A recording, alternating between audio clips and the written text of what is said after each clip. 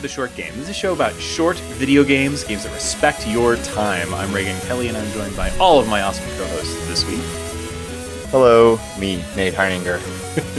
Laura Nash. Don't you know me, Reagan? I'm your brother, Shane Kelly. And this week we are talking about a game that I did not think we would ever talk about on this show again. Kind of exciting. We're talking about Rolando, or more specifically Rolando Royal Edition, which is new on the App Store in this year of 2019. The king of all Rolandos Is indeed a character in this video game. A large spherical king. I don't know how many of our listeners will be familiar with Rolando. For me, that's like instant name recognition. I know exactly what this game is because it was one of the very first games I downloaded on my iPhone 3G, my first iPhone. It was a very exciting time. Depends on when you got your first device. So in 2008, when the game came out, there were about 500 games in the App Store, and I had just started working at a game company that made me download Rolando to the company iPod Touch, or maybe like the company iPhone that someone else owned. It was also my boss's phone. It was a very hazy time, but it was a game that used the accelerometer, and everyone lost their damn minds. And it's still a good game, even though that's no longer its primary selling point. Yeah, the accelerometer features were a big deal for the original iPhone because, I mean, obviously they put the accelerometers in from the very original iPhone so that it could rotate the screen as you turned it, which was a huge wow moment when they demoed the iPhone. Now it's in everything. But it really drove a lot of really creative game developers to come back to this kind of rolling ball concept that's been knocking around the video games industry since Marble Madness, and there was like Monkey Ball was big on the iPhone. Pinball games were all over the place.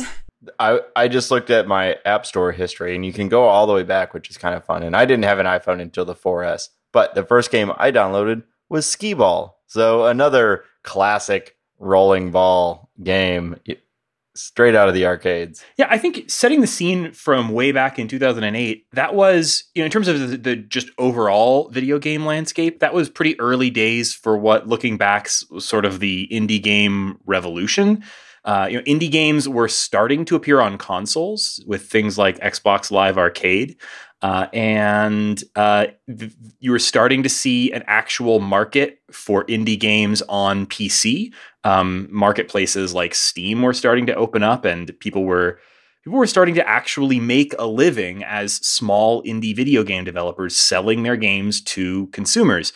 And the iPhone was a blue ocean for that. The iPhone was like, suddenly there was this platform that everybody wanted to have one of these devices. It was the new hotness.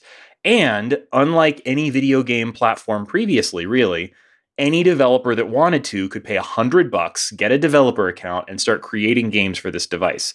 And so the only limitation, the only barrier was, how do you make a game for such a limited device? A tiny screen with like a 320 by, I forget what, like 480 pixel screen. Yeah. It's burned in somewhere deep in that recesses. Ridiculously small, kind of low resolution screen. Seemed very nice at the time, but really low resolution screen. Extraordinarily underpowered device. Yeah, it was a gorgeous screen, but I think I have icons on my desktop that are that big now. Hey, but you forget that a lot of the world were making Flash games, so it wasn't that different.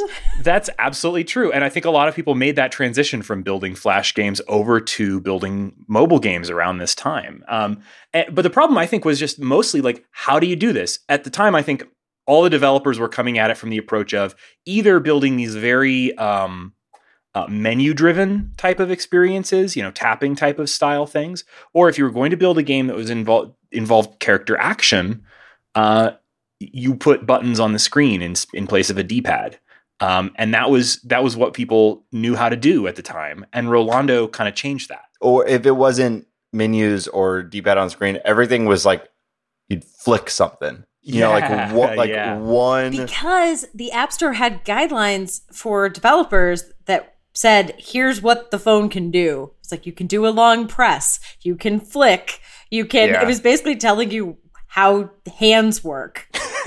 And also there's an accelerometer. So if you couldn't figure out how to make the accelerometer work, or a camera to take a picture and do a sticker book, which is what we did for our first app, it was a weird Easter themed thing where you called like Egg Foo You or something, and you dressed people up, and that definitely is not available in the App Store anymore. But you basically turn yourself into an Easter egg. It was a weird app. It was literally an excuse to get our dev to learn the kit. And that's how I know these guidelines, because we had a sticker that did each of the like finger movements. Huh. Neat. Okay. Because that's how you learned how to do it, because it was 2008. Yeah, and it was an extraordinarily new, like it was a totally new platform. There were all new paradigms and for like UI and everything. So a lot of developers were spending a lot of time trying to figure out like, what do you do with this thing? Also, if you taught your dev how to do iOS, there was like a almost 100% chance that they would go somewhere else with newfound training. So it was like, how do you make the dev learn iOS but also stay at the company? Big problem. That's amazing. And now it's like iOS development is like table stakes for a lot of people. Like it's one of those, like you have to be able to do that in for certain types of industries. Like that's just I don't know. It's very interesting to me, like how much this exploded in that time. And a big part of that was just like every now and then an app would come out or a game would come out that figured out some basic thing. Like I remember pull to refresh was like something that, Tweety, the Twitter client, figured out. And suddenly you saw that in absolutely every single app. And now it's a system level feature that you find in like the Contacts app and stuff. Like it's everywhere. So this was a time when every developer was just like throwing things at the wall, trying to figure out how to make apps and games for this new platform that did things. And sometimes that meant inventing new interface paradigms. And I wouldn't say that Rolando exactly invented tilt-based rolling ball gameplay, but it definitely was the first thing that I remember playing that brought this to the iPhone. But it was actually fun. What I remember specifically from this time was everybody was trying to figure out how to fit a classic, probably the most classic genre of video games, onto a touchscreen, which is to say everyone wanted to make a platformer for iOS. Yeah, everyone wanted to make the Mario of iOS. And for many years after this game, people kind of landed on something totally different from what Rolando tried. And that was the auto runner, right? The auto runner is without a doubt the like most prolific mobile platforming subgenre. But and when Mario finally showed up, it was an auto runner. Yep. Yes. What Rolando tries is so different from that. And it's one of the only games that managed to stick this, which is the combination of the tilt controls and the kind of classic rolling ball genre that goes back so far with a platformer. Because what do you do in this game? You tilt the phone and you swipe up to jump. So now you've got all your classic platformer controls. And you also can select multiple characters by doing a swipe down, which is something that I still don't see in that many games where you'd have a platformer where you're controlling multiple. It felt characters. A little StarCraft or something in a way. Like it was in that way, yeah. I remember being totally blown away by how this game felt on the phone. You know, the tilting just made sense and worked. This wasn't, as far as I don't think this was actually the first tilt-based game even on the iPhone, but it was the first one that I remember that felt like you had really fine control over the things that you were rolling around. It wasn't one of these like labyrinth games where, you're like, before this, I remember playing a labyrinth game on the iPhone where you were tilting your phone and it played kind of like one of those, it actually tried to look just like one of those little wooden puzzles where you've got a ball and you're trying to roll it without falling in little holes. And the whole point of that was that you didn't have perfect control over the ball that you were rolling around. It was, the whole point of that was that that, you know, you're tilting and it was a bit chaotic and it was a bit hard to control. This was something where like you're tilting the screen, but you really feel like you have control over the things almost just as much as you have control over Mario and like Super Mario Brothers. Like it feels very tight and very well designed. I think it's because they really understood about like having a dead zone in the middle so that you're not, you know, you can easily stop if you need to. And the Rolandos have a bit of drag as they roll, so it doesn't feel like they sort of build up a ton of momentum and then go careening in different directions as you know, try to rebalance your phone or anything. It feels very in control the whole time. They've got a, you know, to use the Mario comparison, they have like a Mario weight to them. Yeah. You know, and having not played this game when it was contemporary, I got an iPod Touch in 2009. And I think at that point, I probably saw the price tag and thought, that's not what these games are for, and just stuck with my free games.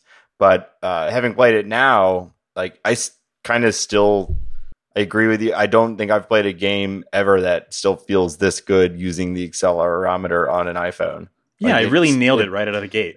It feels great. Yeah, being an early App Store game, one thing that this does that to me was new at the time, just because it was new to that platform, was pinch to zoom. Managing the camera in video games has been a challenge since like Mario 64. Like the first 3D system that brought it out had to include a special camera stick. You know, the N64 had a whole stick just for this. And controlling your view in this game felt more natural than essentially any previous game I had played, because, you know, you were just using that very instantly understandable pinch to zoom gesture. I still remember seeing that gesture in the demo of the Photos app during the introduction of the original iPhone. And to me, that was the wow Maps feature. app. My God, it was like, this is absolutely revelatory, because when they showed off the Maps app on the first iPhone, you know, zooming in and suddenly all this detail pops into view. Like, that was amazing. Yeah, or zooming the, you know, web pages of the day, which were all to a single one, designed for a large desktop monitor. And so being able to zoom in on that was really what made the kind of usability of the iPhone possible. So applying that to a game was really neat. Yeah, it was a huge thing to just take controls to use your phone or to use the device in other applications and try to use it in a game. And to me, the only thing that feels kind of old is tutorials. But honestly, they were necessary and they're pretty funny, so I don't mind. And they've completely rebuilt this game. I think the developer said that it, you know, looked pretty old, but now they've built it in Unity and it's slick. It's all 3D. It looks really, really polished. Yeah. We should say that this game disappeared from the App Store in 2017, and it was a real loss. Like this is a foundational game of the iPhone. Still fun to play today, but also like it hadn't been touched or updated in many years. The developer Hand Circus, I think the rights were with their publisher NG Moko. And NG Moko, a little bit of a small but interesting story. NG Moko was a pretty prolific games publisher on the early App Store, and then it was founded by some ex-EA people, and then it was bought by DNA. And if that name sounds familiar, it's DENA. If that name sounds familiar, it's because it's the very large Japanese game publisher that is partners with Nintendo now. But at the time, they were just a big mobile game publisher from Japan, and they were in a kind of a big expansion phase. They bought NG Moko and kind of turned it into their Western arm. But as a part of that process, they basically shut down all of the Western IP and basically turned NG Moko into just DNA West. And then a couple of years ago, they shut that down completely. They no longer have a Western arm, and basically their partnership with Nintendo is their Western strategy. They no longer have any like special Western people as part of their company. It's just they distribute Nintendo's mobile games here. So the rights story for Rolando is a little bit sad. Like the rights to this game went east and went to a company that had no particular interest in maintaining Rolando, and So the game languished without updates to support modern devices for quite a long time, and finally stopped being able to be downloaded at all as of iOS 11 when they stopped allowing 32-bit apps. So it vanished in 2017. So we thought this important game was gone forever, and suddenly we've got a new edition of it. Yeah, I could say the Ingmoko, for me, when they did kind of go away in that way, we lost a lot of games that I really liked. So there was Rolando, but there was also Topple. Do you guys remember Topple? Yeah, Topple was cool. Yeah, it also used the accelerometer. It was kind of a reverse Tetris tower building game. We lost, I'm pretty sure I played Dropship, but I don't remember that one that well. Of course, there was a sequel to Rolando. But there was also Dr. Awesome and Maze Finger, both of which I remember playing. And what was the game that they published or maybe developed that was a first-person shooter? It was called something with an E.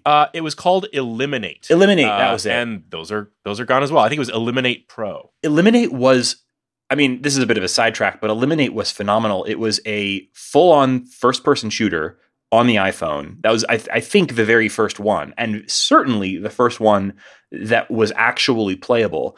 And I remember playing that game online, playing a first-person shooter on my phone on the iPhone 3G, and it was an absolutely unbelievable experience. Like, I could not believe this was working on my phone. It was a 3D Quake engine-based first-person shooter that you could play online against other people on your phone. It was, I mean, that's boring I still haven't now. Done that oh my god, really? I really. I know that these games exist, but that's what I associated the Ingmoko. I think it's Ingmoko instead of Ngmoko. I could be wrong about that. I think it's like that pronunciation. But I remember that company because I had seen all these games, and I was really impressed with the way that they could bring these unusual genres to mobile and nail the controls seemingly every time. Mm-hmm. And so I mean, that's that. I regret losing them as a company as much as I really regret losing this particular game. But this is definitely emblematic of that to me. Rolando, it felt like a full-featured release. It felt like a console or computer quality game in a time where a lot of what you were getting from the App Store was like fart apps and paper toss. Yeah, it compared super favorably against things like, at the time we were talking about things on the DS or the PSP. And it launched for $10. People were like, it's 3 to 5 hours for $10. That's a bargain compared to console. What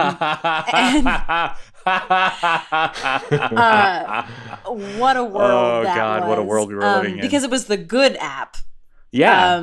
As opposed to all the bad ones. There was like plenty of $1 apps, but it was like $10 for a good app. Maybe this is what good apps cost. And the other flashback, I looked back at original reviews. They include the size, 25.1 megabytes for the original Rolando. Oh my goodness. Included in all your reviews, so you can pack your tiny little phone with beautiful, hilarious facial animations. Yeah. And those were great. The character of these little balls is half the appeal, isn't it? More than half. Should we actually talk about what the game is at this point? Like, I feel like we have definitely been spinning. They know they've had.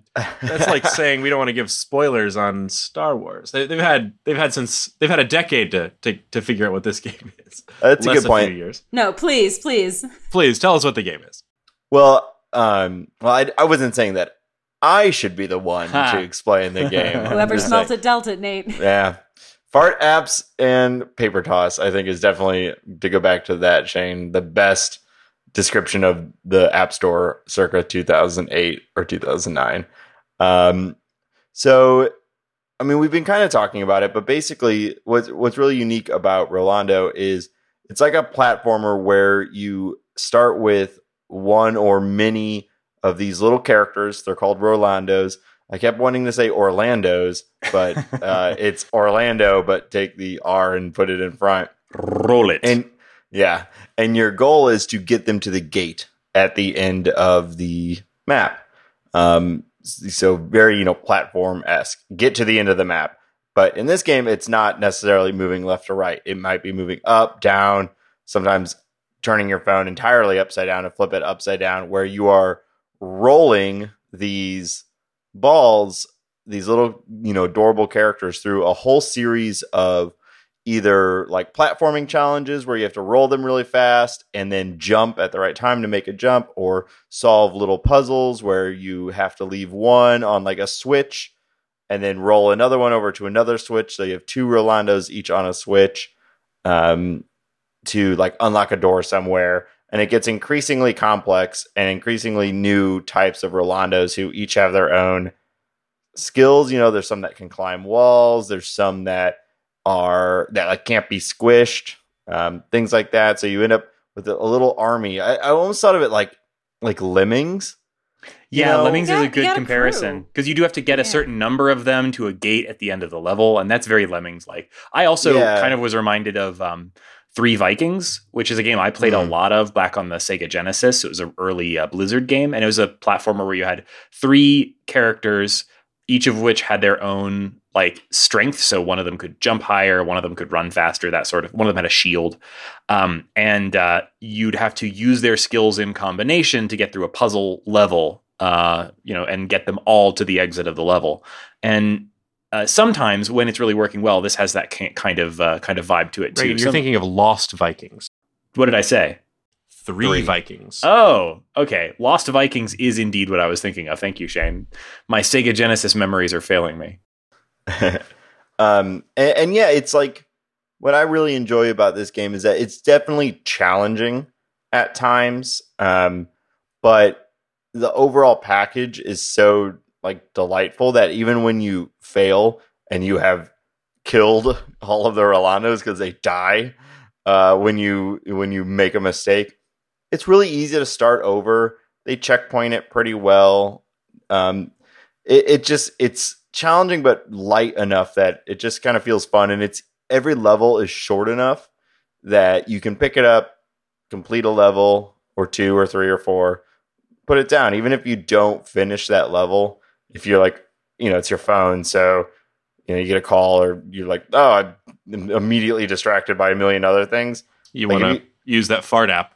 Yeah, if you got to get that fart app out, you can pick it back up and be like, even if you have to start a level over, it's like maybe 30 seconds of playtime. So it's totally fine. Yeah, and it's a short game overall. Good for the show. It's about 3 to 5 hours, and each I think it's like across like 36 levels or something like that. That might be an old number. I think they added levels. I don't know whether this Royal Edition includes the levels that they added to the original game over time. I think the original game had 36 levels. This one might have slightly more than that, but it's in that neighborhood. Yeah, and it's really pretty. They did a really good job. So the whole map is on. It's like a book opens up, and it almost, I think it looks like a board game. Disney style. Yeah, very much so. Snow White opens up. There's now a world inside of it. Yeah, and the world is broken into 4 quadrants, each very specifically designed, and the sort of enemies or the maps fit within that world design of that quadrant. It's a really complete package. Yeah. And like I said, I had not played it, and I know this is a total remake, but it felt like modern. It felt like it could have come out. Like, I know a big part of this episode is that this is a re-release, a remake of like a classic iOS game, but I also feel like having zero nostalgia for this game, think like, oh, this is a good game right now. So if you don't have this throwback experience from 2008, like, I still think this is worth checking out because it's really pretty, and I do think it's the tightest accelerometer, like, game that relies on the accelerometer. Like, that is the game, is using the accelerometer. It's the best one that I've played. There's something about playing a game on accelerometer because it does limit in some ways where you play this, how you play this. I'm not playing this one on the L, standing up with one hand, but there's something very immersive about, literally taking the iPhone and flipping it upside down to solve some of the levels, and to really playing with your device. Now that I am more of an adult than I was in 2008, and I don't use them for games as often as I use them for work, it is so much fun to just like use your iPhone like a steering wheel to get these little goobers everywhere. Like it feels playful. It's great. Yeah, and I normally like the accelerometer feature of anything is like my least favorite thing. So Nintendo has been trying to cram down our throats for years. The like, isn't it fun to twist your controller in a strange way? And 99% of the time I'm like, no. Yeah. Like, specifically when you said use your controller like a steering wheel, I'm like, that is death. That is like, that is my idea of hell, is being forced to play a game that uses a controller twisting your controller as a steering wheel. Yeah. I hate it most of the time. Rolando does it. It works in Rolando. Totally. You use it a little bit and occasionally you turn it upside down, but it's only for the bonus levels. Yeah. I'm thinking of like Breath of the Wild, maybe like my favorite game, at least of the last several years. And you go in a shrine, we're like, okay, now you gotta twist your Switch to control. I'm like, upside down. No, don't make me do this. So they do a really good job with it, and it feels fun and it feels like natural. Like, I mean, the entire game is built around it, so you'd hope so, but it just feels better than any other game that I played that had that before. I do think it's funny. You said the tutorial feels really old, and I hadn't thought of that until you said it. And I was trying to think about like why that is, and I think it's like you don't get a lot of games anymore where the beginning of a lot of levels they're like, "Hi, I'm Jumpy Joe, and I know how to jump. So here's how I jump. Do you want to try to make me jump now?" Oh no, a pit! How will I get across the pit? Maybe we should call Jumpy Joe from the first level. Here he is. Yeah, Hi, Jumpy Joe. You walk by a sign. It expands to fill the screen. Text appears. Jumpy Joe can jump over the pit. Yeah, Tap the screen. You do that by putting your finger on it. Honestly, it's not as bad as all that. It's not that bad. But you're right in that like the first several levels do feel a little bit like, I got this, dude. Like, I've been playing iOS games for 10 years now. Like, I know how to tilt a screen, but like people didn't in 2008. So like, that's part of this experience. And yeah, also it's not like a game on a console or a computer where you can just like try all the buttons, see what happens. That's true. Yeah, you have to kind of discover. Wiggle your fingers all over the screen. It's a black box. Yeah. Lord knows what you're supposed to do. Gestures are always a discoverability problem. Always. So you're talking about the ways that this game has, like this new edition has kind of modernized things. And the biggest change is that they shifted from kind of fully 2D to sort of 2.5D. So they remade the original Rolando was all two-dimensional shapes, flat colors, very simple looking. And now it's been remade with pretty detailed 2.5D art. So the Rolandos are still these sort of like 2D circles, but they're now in a kind of a 3D space, sort of. And so you see they cast a shadow. There's more detail to all of the environments. It looks really good, like really natural. Nate, you said this game looks really modern. I agree. Like, it looks like a totally modern, top shelf iOS game now. I was thinking Yuri's Island Express, Yoku's, Yoku's. Yeah, Yoku's Island Express. Not Yoshi. I know. I wanted to say Yoshi. It felt like in that sort of same, almost same like color palette even, but that type of design. Oliver, don't know his last name. Oliver from Hand Circus, the developer who brought this back, said nostalgia creates these rose-tinted memories. It's a funny thing. The way you remember it doesn't always match exactly how it used to be. At first, it was quite jarring. It was like, oh my God, this looks old. I completely understand that because, like, looking back, I went back and watched some videos from early reviews of Rolando, and like when I first downloaded and played this version, I was like, oh yeah, this is the Rolando I remember. And then I went back and looked at it, I was like, oh, I forgot it looked like this before. Oh, dude, I did the same thing with Katamari, and I played that as an adult. Like, it's amazing how your brain just fills in with the quality of experience you had, and they rebuilt it. It's beautiful. It's got nice lighting, shadows. They put every new trick in the book in. That's like everyone saying, Breath of the Wild, which funny to mention that twice in this episode, is what we all thought we were playing when we were playing Ocarina of Time. 100%. But then you go back and play that, and it's like, oh man, this is like tiny and very controlled spaces.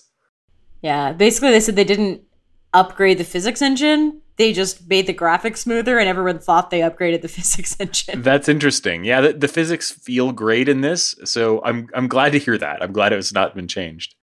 No, they didn't change anything. They just fixed the art, and everyone thought it was they smoothed out the physics engine. That's wild. Yeah. So I'd like, since we're on the topic of like just how this game looks and its aesthetics, I was sitting down on my little beanbag chair in my kid's room, and we were just, fooling around, and I pulled this game out because I wanted to get a few more levels in for the show, and he saw me playing it, and every time the Rolandos would jump, he would just bust out giggling. And it was very nice.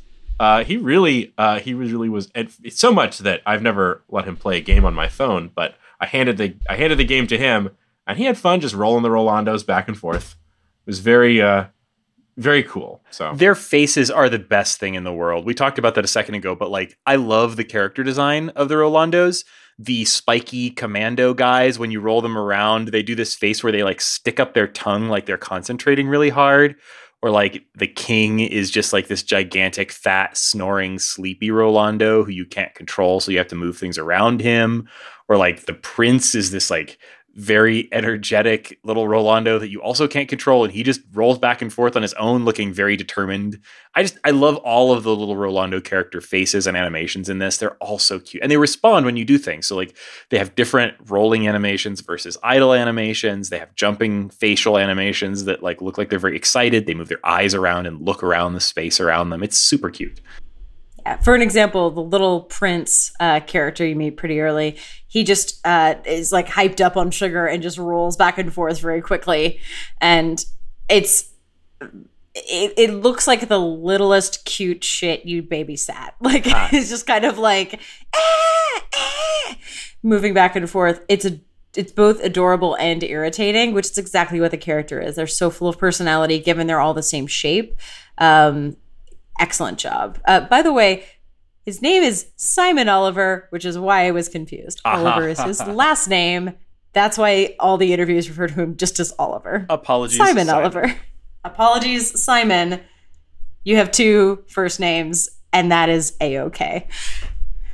Yeah, one last thing. I'm not sure if this game updated its music over the previous version. I don't have any way to go back and check, and I guess I didn't really take the time to go back and like listen to the music in old YouTube videos of the original Rolando. But one thing I was really struck by pulling this game up now was how good the music sounded. Like the music sounds really nice. I can only assume it's better in this version because like at 25 megabytes, I don't know how much music they could have included in the original. It's the same music by a guy named Mr. Scruff, and the tracks have amazing names that I looked up, including Mice at the Organ, Spandex Man, Shrimp, Ugg, and Stockport Carnival.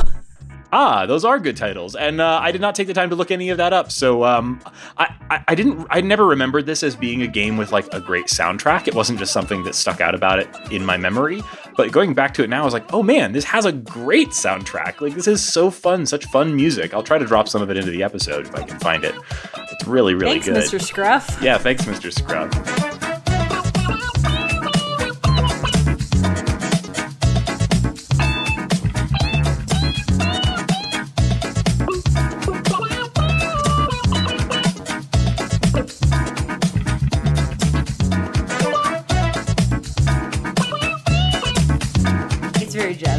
Yeah. In fact, one of his albums is called Trouser Jazz. That's a weird name. We on the show we have many times sort of lamented the state of iOS game preservation and how we continue to lose important older games from the App Store. And I thought this is, as far as I can remember, the first at least high profile case of a older game from the App Store making a comeback.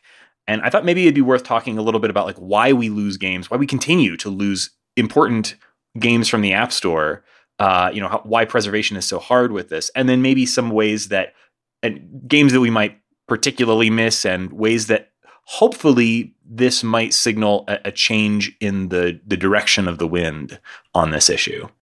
I mean, man, it's hard being an iOS developer as for a while, the phone stayed the same aspect ratio, and then that was out the door. And then there was like the 32-bit Death Squad apocalypse of 2017, where like anything 32-bit was just gone. Like, you have to keep rewriting, you have to keep changing, you have to keep putting higher resolution assets in. I remember like having to do 2x for Retina being really hard on app developers. Mm-hmm. And games in particular, because there's so much graphical art. And it's not like when you fix it, you get more money. Yeah. No, they already bought the game. Yeah. And you're not usually going to get a new wave of purchasers because you updated for new devices. It's still going to be an old game, and it would take a massive marketing push to get, new customers on those new devices. And that's probably not something that most developers can manage to do. And even if they do it might not pay off. People pay $2 for a game and expect it to be maintained forever. Yeah. About that era of the App Store. And that is also about an Ingmoko game called Touch Pets Dogs. Touch Pets Dogs was a virtual pet game. And I just had to look this up. Okay. The producer of Touch Pets Dogs was also a public school teacher. And in the waning days of its popularity, as it was beginning to drop in the App Store ratings, he assigned it as homework to all of the children in his political science classes. And it worked, and it went back up into the App Store ratings.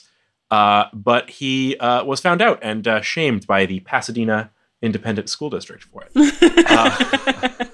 What? Yes, and then shortly thereafter, Ingmoko shut down the servers for Touch Pets Dogs, which, why your virtual pet needs servers, I do not know. But yeah, at that point, it was removed from the App Store, like so many games. And so another example of a couple of different reasons why a game might drop off the App Store. Review fraud, and hopefully that's a less common one. And the servers going down, which is even more common than ever today. Mm-hmm. There's so many reasons that the deck is stacked so much against these older games. I mean, and honestly, there are things that Apple could have done differently or could do differently now that would change this a bit. They could provide more optional compatibility modes or more optional backward compatibility modes on newer devices to allow these things to continue to run. There's all sorts of things that Apple could be doing differently, but they can't really change the economics of the picture, which is basically that assuming that the platform continues to roll on and require that things be updated in at least small ways in order to continue to work, any level of updates are going to be essentially impossible, or at least not practical for a lot of these developers. These developers might move on to other companies, and there's no one there to maintain the product. There might be a game might change hands. There might be rights issues involved. There's all sorts of reasons that a game might get either pulled from the store or stop working that are difficult to resolve, and there's not a whole lot that can be done about it. I know there's a bunch of games on the App Store that I particularly miss, like that. Whenever this topic comes up, there's always everybody has their 2 or 3 pet games that they miss and they wish would make a comeback. For me, the biggest one is iBlast Moki and iBlast Moki 2, which were these really deep puzzle games that actually had a lot in common with Rolando. It was about rolling little ball characters around. But the big difference there was that the puzzles were mostly around setting things up by setting the various different exploding bomb characters in different positions so that they would roll and explode at the right time. There were a lot of timers involved in the puzzles, and I really, really liked those games, and I completed all of iBlast Moki 1, and I remember I had iBlast Moki 2 on my iPad, and I would go back to it every now and then and complete it, and it stopped working before I completed it, and that still bothers me. Yeah, let's get a Royal Edition for it. Yeah. I'll take a Royal Edition of any game. A game that I was really one of the first games that I downloaded on my iPod Touch. I think it's actually the second game after Skee Ball. And I do believe that it's coming back maybe, but Hook Champ. Hook Champ is coming back. Yeah. Yes. Yeah. Huge fan of that game for a lot of reasons. But I love swinging mechanics in games. And this game might be why I have that love for a good swinging mechanic. It's a delightful game, and you can't get it anymore. So I'm really excited that I guess it is potentially, likely, possibly on its way back. Yeah, we should talk about that in a sec. There's definitely I feel like there's a small amount of like a change in the wind here. There's some new ideas, new business models coming around that might make some of this long-term maintenance or revival of old games more possible. But another big reason that games sometimes drop off the App Store is that very large companies early on would release these games that involved their big money, big name IP, and as soon as those big companies lost, they no longer were paying attention to that game, those things would disappear from the App Store for rights reasons or just because they were no longer being updated. That's what happened with a game that I really loved called Castlevania Puzzle Encore of the Night. It's a game that it feels almost bizarre that it ever existed now, but it was actually really, really solid. It was a 1v1 puzzle game. It reminded me a lot of like Puyo Puyo or Puzzle Quest or some things like that. But it was with art from Castlevania Symphony of the Night. It had the plot and it had the layout, the like map layout of Castlevania Symphony of the Night, but rather than playing an action game and fighting all of the enemies, every time you encountered an enemy, you would play them at a puzzle game, and you had to defeat them with puzzle game mechanics in order to kill them and move on. And it felt like a full Symphony of the Night, but with all of the combat replaced with puzzles. It was a really clever idea, and that game exists nowhere now. Konami has moved the heck on. They have no interest in this weird iPhone game they put out. I would buy that game again today on a console if it came out, but there's no chance of that.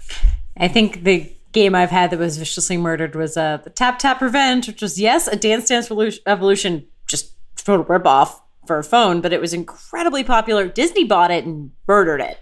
Yeah, I forgot about that. The Disney bought that game. That was so weird. Yep, Disney bought it, and 4 years later, the servers were all shut down, and it was dead. That sucks. That was a really early iPhone success. That game actually originally debuted on the iPhone before there was an App Store. It was one of the games that was created as a jailbreak thing, and then later transitioned to being an App Store release. Important. There were 4 versions of it. It was still really popular. Disney murdered it. Yeah. But it's not what I feel the most nostalgic for. I will say that Sword and Poker, which I have talked about years ago on here, my poker RPG, also killed by a weird freemium thing. And I do miss a lot 2 games that actually did come back. So there was hope for some of my favorites. Space Miner or Bust is coming back with Game Club, same people who did Hook Champ. And that is my weird redneck space mining adventure shooter game. Yes, I'm recommending a shooter. It's that good. I've heard amazing things about that. I really want to play it. I can't wait. And Seuss, which I thought was dead, and apparently last August they just quietly updated it, re-released it. So wow. I'm going to go download that because that's my gravity-defying...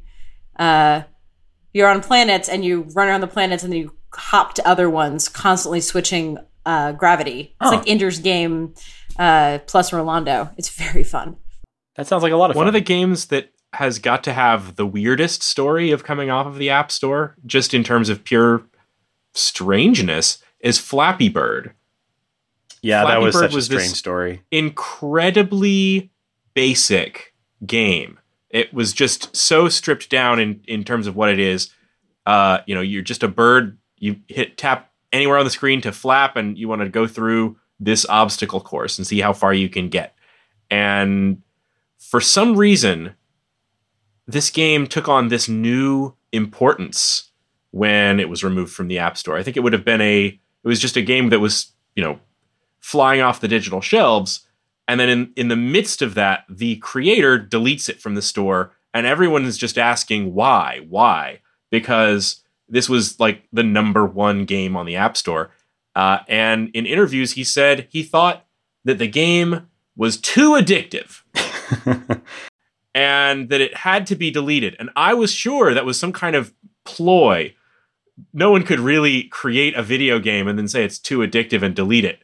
But this guy did, and iPhones that had Flappy Bird on them were selling for 2 or 3 times their sticker price. Used iPhones, just because they had this bird jumping game.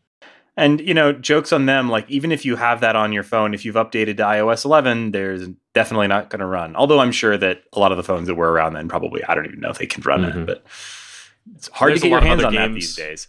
Although there's a zillion Flappy Bird clones out there, so I don't feel the loss of that one as keenly as I might have. Any Flappy noun can be acquired on the App Store at this point. It's such a simple game to often clone. Imitated, never duplicated. I do happen to have a phone with Flappy Bird on it, if any of our listeners want to make a ridiculous offer for it. I have a Flappy Bird port on the Vectrex. Like, it's on everything now. I am pretty sure that Flight Control, one of my most remembered games, that's no longer available on the App Store, is on one of these old phones in my phone drawer as well. And it was just a perfect game for the iPhone. It really, that's more than almost any of these. So that much one surprises me that it's no longer available, because it seemed like, it's such an obvious good concept. It is iconic. Why isn't it on the App Store? Yeah, that and Rolando were like the ones that confused me the most. It's not like they like disappeared from the phones because they were obscure. Like, that is people still know what Flight Control is. Also, Peggle, another one that like, incredibly iconic. They're still making Peggle games. That one's not as sad to me because you can still get and play original Peggle on other platforms. But I played Peggle for the first time on the iPhone and loved it. It was perfect. That game was incredibly addictive. And now the only version of Peggle you can get is a freemium or sort of free-to-play version called Peggle Blast, which is not the same. It's just not. Like, where is my actual Peggle for the phone? I want that back. Yeah, I love Peggle. There's a roguelike that I got really into that came out in like 2010 or 2011 called 100 Rogues. If anyone ever happened to play that, is a huge fan of that game. And it died in the 32-bit Armageddon. And it'd be cool if that came back. Yeah. So there's so many of these games that are kind of lost to the App Store. I haven't had a lot of hope that this was ever going to turn around. And I still don't think it's going to be like a massive overnight turnaround or anything. But there are some things happening on the store that make me have a little more hope for this than I once did. Things like Rolando coming back from their original developers in new and updated versions is a big one. Like, I was super excited to see that. But I'm also extremely excited. We briefly mentioned it about Game Club. So I had only just recently found out about Game Club. It's still a pretty new thing. Laura, do you want to explain what Game Club is? Sure. Game Club's entire reason for being is to breathe new life into old mobile games that you can no longer play. So they'll take new or old games from developers that cannot maintain them for whatever reason, and they'll take a look at the code. They will update them to the latest ones and release them. So they haven't released anything yet, but they've announced several games from the more obscure to ones that I was like, yes, please release this now. I've been waiting for my Space Miner game to go back up. A lot of the stuff is kind of undiscovered gems or favorites that they found, some benefit in re-releasing. And, they will be re-releasing them for money. Just the fact that I bought Space Miner in 2009 doesn't mean that I won't pay it again. But it's the same kind of thing when people are re-releasing console games or re-releasing, Atari games for the PS4.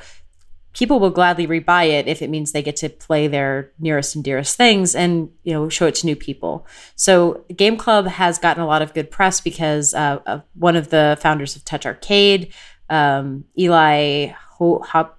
I think it's Hodap. What is his last name? I think it's Hodap, but I may not be right about the pronunciation. Oh, sorry if we mispronounced your name, but he has been one of their high publicity hires.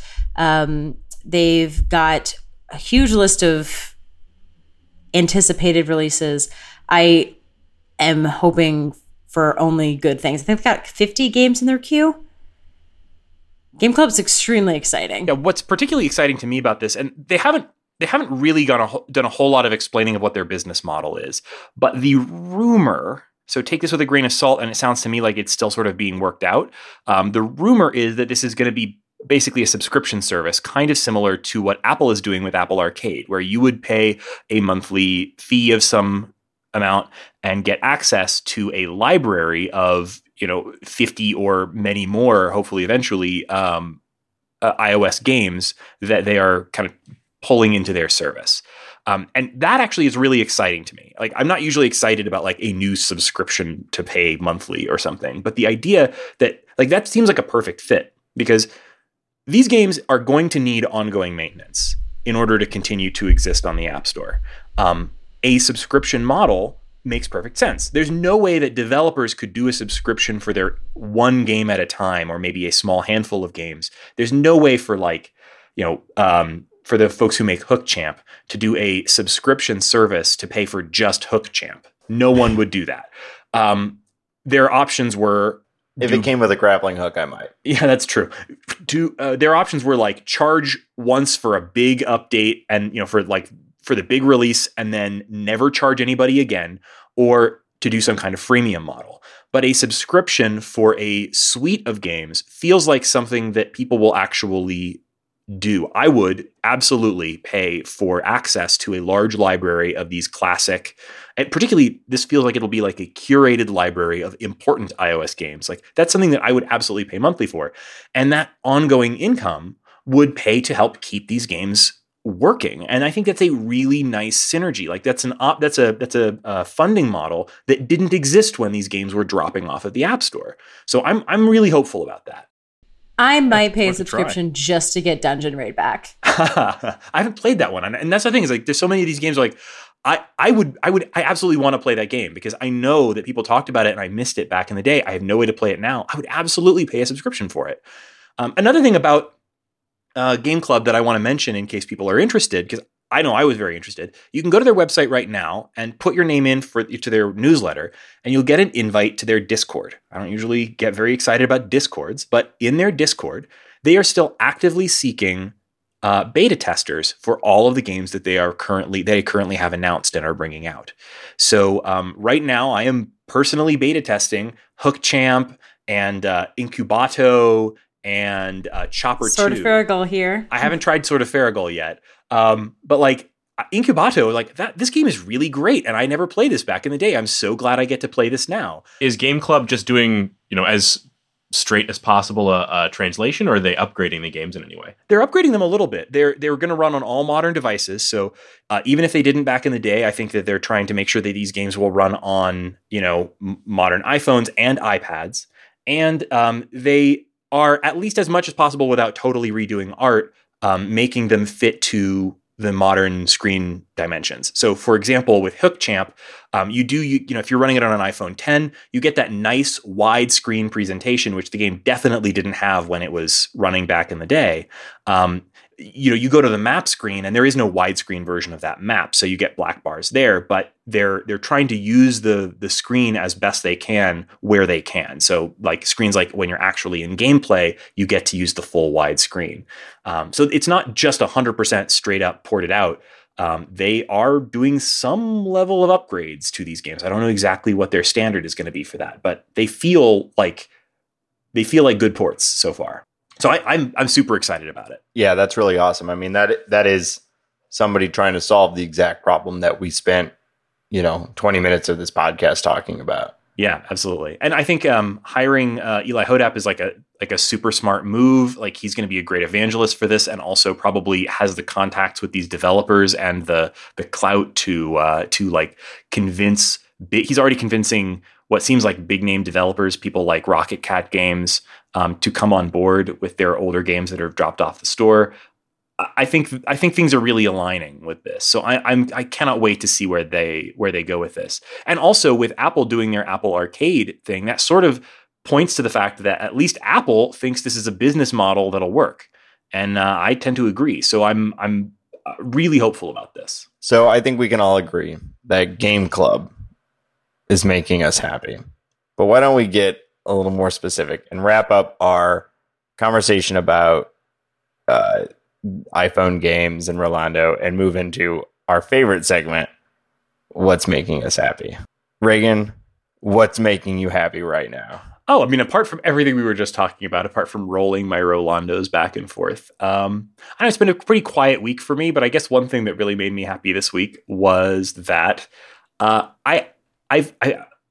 I listened to a podcast that I totally recommend to everybody called 30-20-10. It's a pop culture podcast where they talk about what was happening in pop culture this week 30, 20, and 10 years ago. And I found out that it was the 30th anniversary of the movie Say Anything, which I had never seen. I was like, wow, I guess that's a movie I've completely missed for 30 years, and decided to give it a shot. And I don't have much to say about it other than that it was a really nice movie. I really liked it a lot, better than I expected to. And man, John Cusack used to be really good. I was like, a dreamboat? Because Yeah. that's the correct way to finish Used to that be sentence. really good. I don't know. I haven't seen anything with him in a long time, but I bet he's still pretty good. His character in that is just so charming. Like I thought he was great. And like there's so many pitfalls for like that sort of role in a romantic comedy. With 30 years of hindsight, they can seem creepy, but like I didn't think he seemed creepy at all. I thought he was so great. So I don't know. Highly recommend that movie, and it made me happy to watch it this week. I'd never seen it before. I didn't realize that the main character's dad was also Frasier's dad, that actor whose name is escaping me. He's a Steppenwolf actor. Yeah. It's not John Mulaney. Not John Mulaney. It's an M name. But it's very close to it. You're Mahoney? right. Maybe Mahoney. I don't know. I think it's Mahoney. I'm not Yes. going to look it up. Thank you, Laura. Yeah, not John Mulaney. Yeah, and he was really... It's super close to John Mulaney, but not John Mulaney. Yeah. he What if really it was good John at it. Mulaney? So I thought the movie was great. This far after the fact, all you think about is like the image of John Cusack standing in that incredibly unattractive trench coat that he wears for almost the entire movie, holding up the boombox. And I thought that was some like big climactic part of the movie. I thought that was like, that had to be like the climax, right? That's basically part of a montage. It's like a throwaway scene. It's like not very important. It sort of surprised me how like minor that part of the movie is. But I don't know, that movie is really good if you like that sort of thing. So, that's Cool. what's making me happy. Laura. What's making me happy is something incredibly hipster that I did, which is I went to a Cats and Mats yoga class. Oh my That God. was with The photos you sent to this were 4-week-old kittens. hilarious. So the Anti-Cruelty Society in Chicago and other places do this. So search cat yoga in your city name and you'll probably find it. But it turns out that a lot of shelters do cat yoga once a month so they can acclimate their new little foster kitties to human beings before the cats get adopted. Oh, is that why they do Which it? means you do yoga and the tiny sleepy kitties run around and occasionally just climb on you and you stop doing yoga so you can pet the cats. I'm not even a huge cat person, but these were the tiniest kittens I'd ever seen.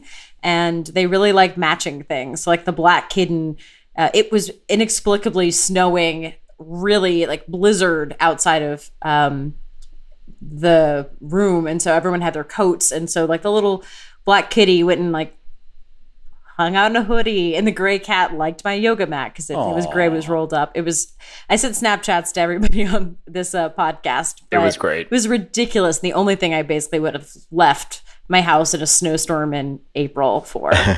Nice. Very cute. And $10 went to, help out some cats that would get adopted soon. So also the yoga class was hard. So I thought that cat yoga was going to be a blow-off yoga class, and that it was an actual, like probably the most challenging yoga class I've taken in 3 years. So Wow. Good on the yoga teachers at Cats and Mats. I would bring be in terrified with that the I would cats, but- downward dog onto a cat, you know? Well, that's they will warn you, and they like other people. Everyone's kind of looking for cats. So if you do something like a girl in front of me was planking and a kitty ran under her feet, and I was like, "Don't take a knee,"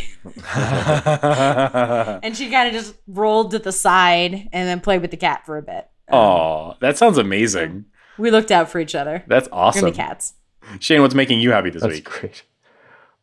Just as a broad category, TV is making me happy this week. Obviously, Game of Thrones is back. TV is really good right now. I am almost all the way through my second watch. I almost never rewatch shows, especially like right after I finish them. But Killing Eve is coming back for its second season. Ooh. I just wanted to get Julia on board, so I was like, yeah, I'll rewatch it. Let's watch this show. Killing Eve rules. It is about this really ambitious and smart secret intelligence agent named Eve, and Eve trying to kind of work her way up British intelligence, and hasn't really gone that high, but she starts kind of getting her life kind of entwined with this assassin who they call Villanelle, and she's kind of put on a secret team to track this one assassin and kind of figure out why she's killing who she's killing, and see if they can catch her and so on. And this show is just so audacious, and like it's got this intense mood, but it's also still hilarious. I can't recommend this enough. It really is a standout show for me. I if you are trying to fit in one more show, and I know like literally every good show on television is coming back all at once. If you want to squeeze in a new one just in time for season 2, this is a great show to be checking out. Definitely making me happy this week. Awesome. I loved that show. I should rewatch at least a few episodes before the new season rolls up. That's very exciting. It's out. I think they're 2 episodes into the new season. Oh, really? Dang. I'm behind already. Dang. That show is so good. So good. Nate, what's making you happy this week? Yeah. So it's been a pretty crazy last month or so, moving and all that goes with that. And I'll just say, so I vastly overestimated my ability to paint and paint quickly. So what's making me happy is that I am almost done painting at the new house, as well as cleaning up and preparing the old place for sale. It's been just a lot of driving around, running around, carrying stuff. Anyone who's moved, as I'm sure most people have, know what I'm talking about. And it's been a lot. And also, doing all of it while with work and like a child and then everything else. I am almost done with the bulk of that sort of stuff. And I am very happy about it. We still got a lot of stuff to do inside of the house as far as getting organized and whatnot. But the boring stuff like painting and just lugging things between houses is almost done, and it is making me happy. And I'll have more time for video games. It's been very nice doing these mobile games 2 in a row because I can do those anywhere. So I appreciate that as well. So congratulations, Nate. Yes, thank you. That is what is making me happy. And you listeners have also been making me very happy this week. So thank you for listening to The Short Game. You can find our show on the internet at www.theshortgame.net, where you'll find our contact form. Great way to let us know what you're playing, short games that you think are interesting or are upcoming that you want us to cover, or old short games that you want us to cover. Or hey, just let us know what lost iOS games we'll never get to play, and we'll mourn that with you. Also, you can find us on Twitter @_shortgame. And you can find me personally on Twitter @RayganK. That's RayGanK. Laura, where can people find you? You can find me on Twitter @LauraJNash. Shane, where can people find you? Over on Twitter @8BitShane. And Nate, where can people find you? Guess what? On Twitter @NateSTL. And thank you so much for joining us on this episode of The Short Game.